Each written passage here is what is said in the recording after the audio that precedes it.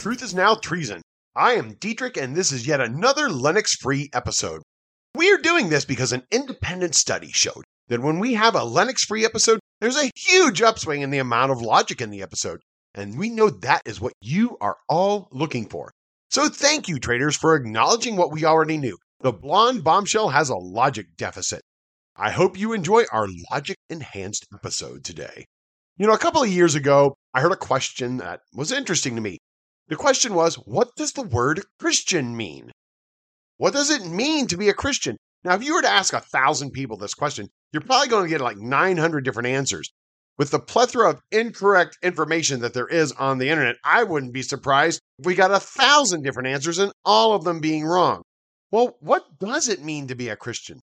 If you're going to look at the Bible for the definition, you're not going to find it in there, at least when it comes to the word Christian.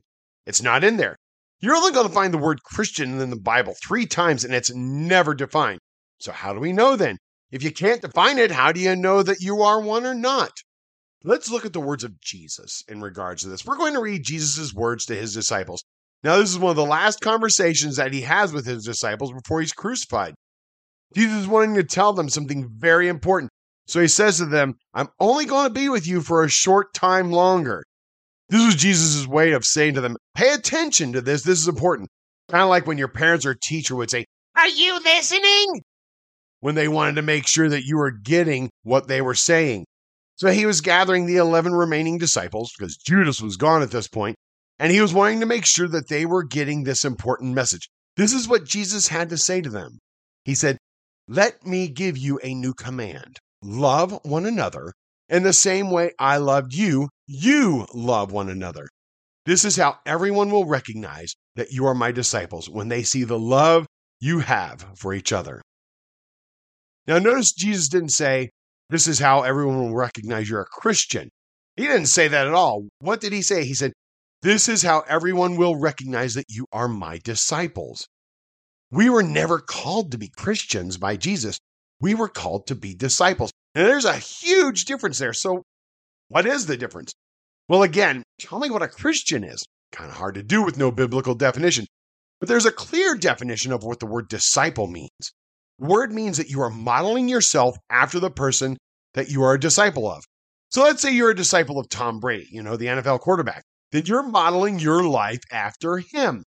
If you're a disciple of Jesus Christ, which is what he called us to be, then you are modeling your life after him. So basically what you're saying is, if you're unsure how to act in a situation, then you ask Christ, okay, Jesus, how would you handle the situation? Then, however Jesus would handle it, that's how you handle it. Just to hear it said like that should force us all to realize, wow, I'm pretty much slacking in that area. There's a big difference between disciple and Christian. In fact, the difference is so big that it can be scary. The way Christ would act in every situation is the way that we are to act. And this is huge. This is so different from Christian.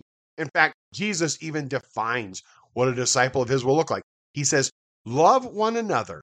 In the same way I loved you, you love one another. We're to love like Jesus loved. In fact, Jesus even says, this is how everyone will recognize that you are my disciples, when they see the love you have for each other. People outside the church should be able to recognize who we are by how much love we have for one another in the body of Christ. And of course, that love spills out to everyone else as well. We should be recognized as a follower of Christ by how much we love one another.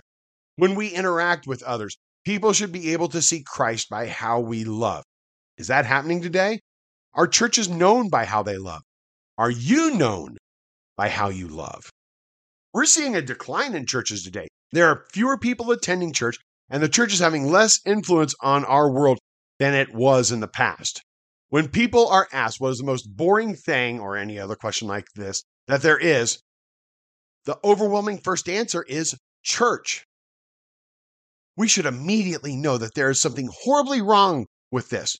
What is the number one thing that people are looking for in their lives? They're looking for love, acceptance, the very thing that we as a church are supposed to be defined by. Love is the very thing that the most in this world are looking for. Yet we are most often called the most boring thing there is. That screams that there's a disconnect. People are searching for love more than anything else. And we are the ones who are supposed to have it more than anything else. And yet, we are the most boring. Something is going on here. Now, I understand that love can be a tough thing to define. In fact, most people who are out there in the world would misdefine love. They would define love as, well, everybody likes me the best, or everyone has to accept me exactly as I am. And that is nowhere near what love is. Even though the outside world has misdefined love, the fact that God has uniquely designed us to hunger for the love that the church is to be showing should drive people toward those who are reflecting the love of Christ. But that is not what we are seeing in this world right now. So what does Christ-like love look like? Andy Stanley said it this way. He said, you can tell how Jesus loved by what he did. Our actions are to reflect Christ's actions. Again, a tall order, but I would like to boil it down to something simple. This is from Philippians chapter 2. It says this, do nothing from selfishness or empty conceit, but with humility consider one another as more important than yourselves. Do not merely look out for your own personal interest, but also for the interests of others. Love comes down to one thing. Jesus' love came down to one thing. Sacrifice. Love seeks out the needs of the other. How can you tell if you are loving your spouse, your friends, neighbors, children? Are you sacrificing for them? Are you meeting their needs? Are you looking out for the interest of others? That's a pretty simple question to answer. Sacrifice, real sacrifice. It's rare. That's why it's immediately noticed, because you don't see it very often. We are hardwired to think of ourselves first, and we see a ton of that. When someone is genuinely sacrificing, it's hard to ignore. When we are acting as disciples of Christ, it will be hard to ignore. Saying we are Christians because we believe certain things, well, that's easy to ignore. Saying we are Christians because we think our good outweighs our bad, people can ignore that kind of thinking all the time. But when you're operating in a way where our love is a love that sacrifices, that can't be ignored. People will try to tear you down for it, and they will mislabel you to hurt you or get others against you when you have sacrificial love. But there is one thing they can never do when you are a disciple of Christ. They can't ignore you. And this is why there are only two ways you're going to make an impact on somebody's life. You can hurt them like they have never been hurt before, or you can love them like they have never been loved before. We have all experienced hurt like you have never been hurt before. It's just something that's happened to everybody. My guess is that when I said that, every single one of you went to a place where that happened to you. That hurt had an impact on your life, whether you want to admit it or not. How about we all take the time to ask God, who is the person that you need me to show love like they have never experienced before? This is the only way, the only real way to make an impact on somebody. Love them like they have never been loved before. Make them wonder, what makes you so different? And when they ask, you'll have earned the right to tell them the difference is Jesus Christ and the change he has made in my life. Until next time, my fellow traders. With the ending of this episode, we're going to do something a little different. I discovered something on YouTube that I just felt I had to share with you guys. We're not going to close with our usual bumper music. We're going to close with a guy whose name is Dan Vasc, and that's spelled V-A-S-C.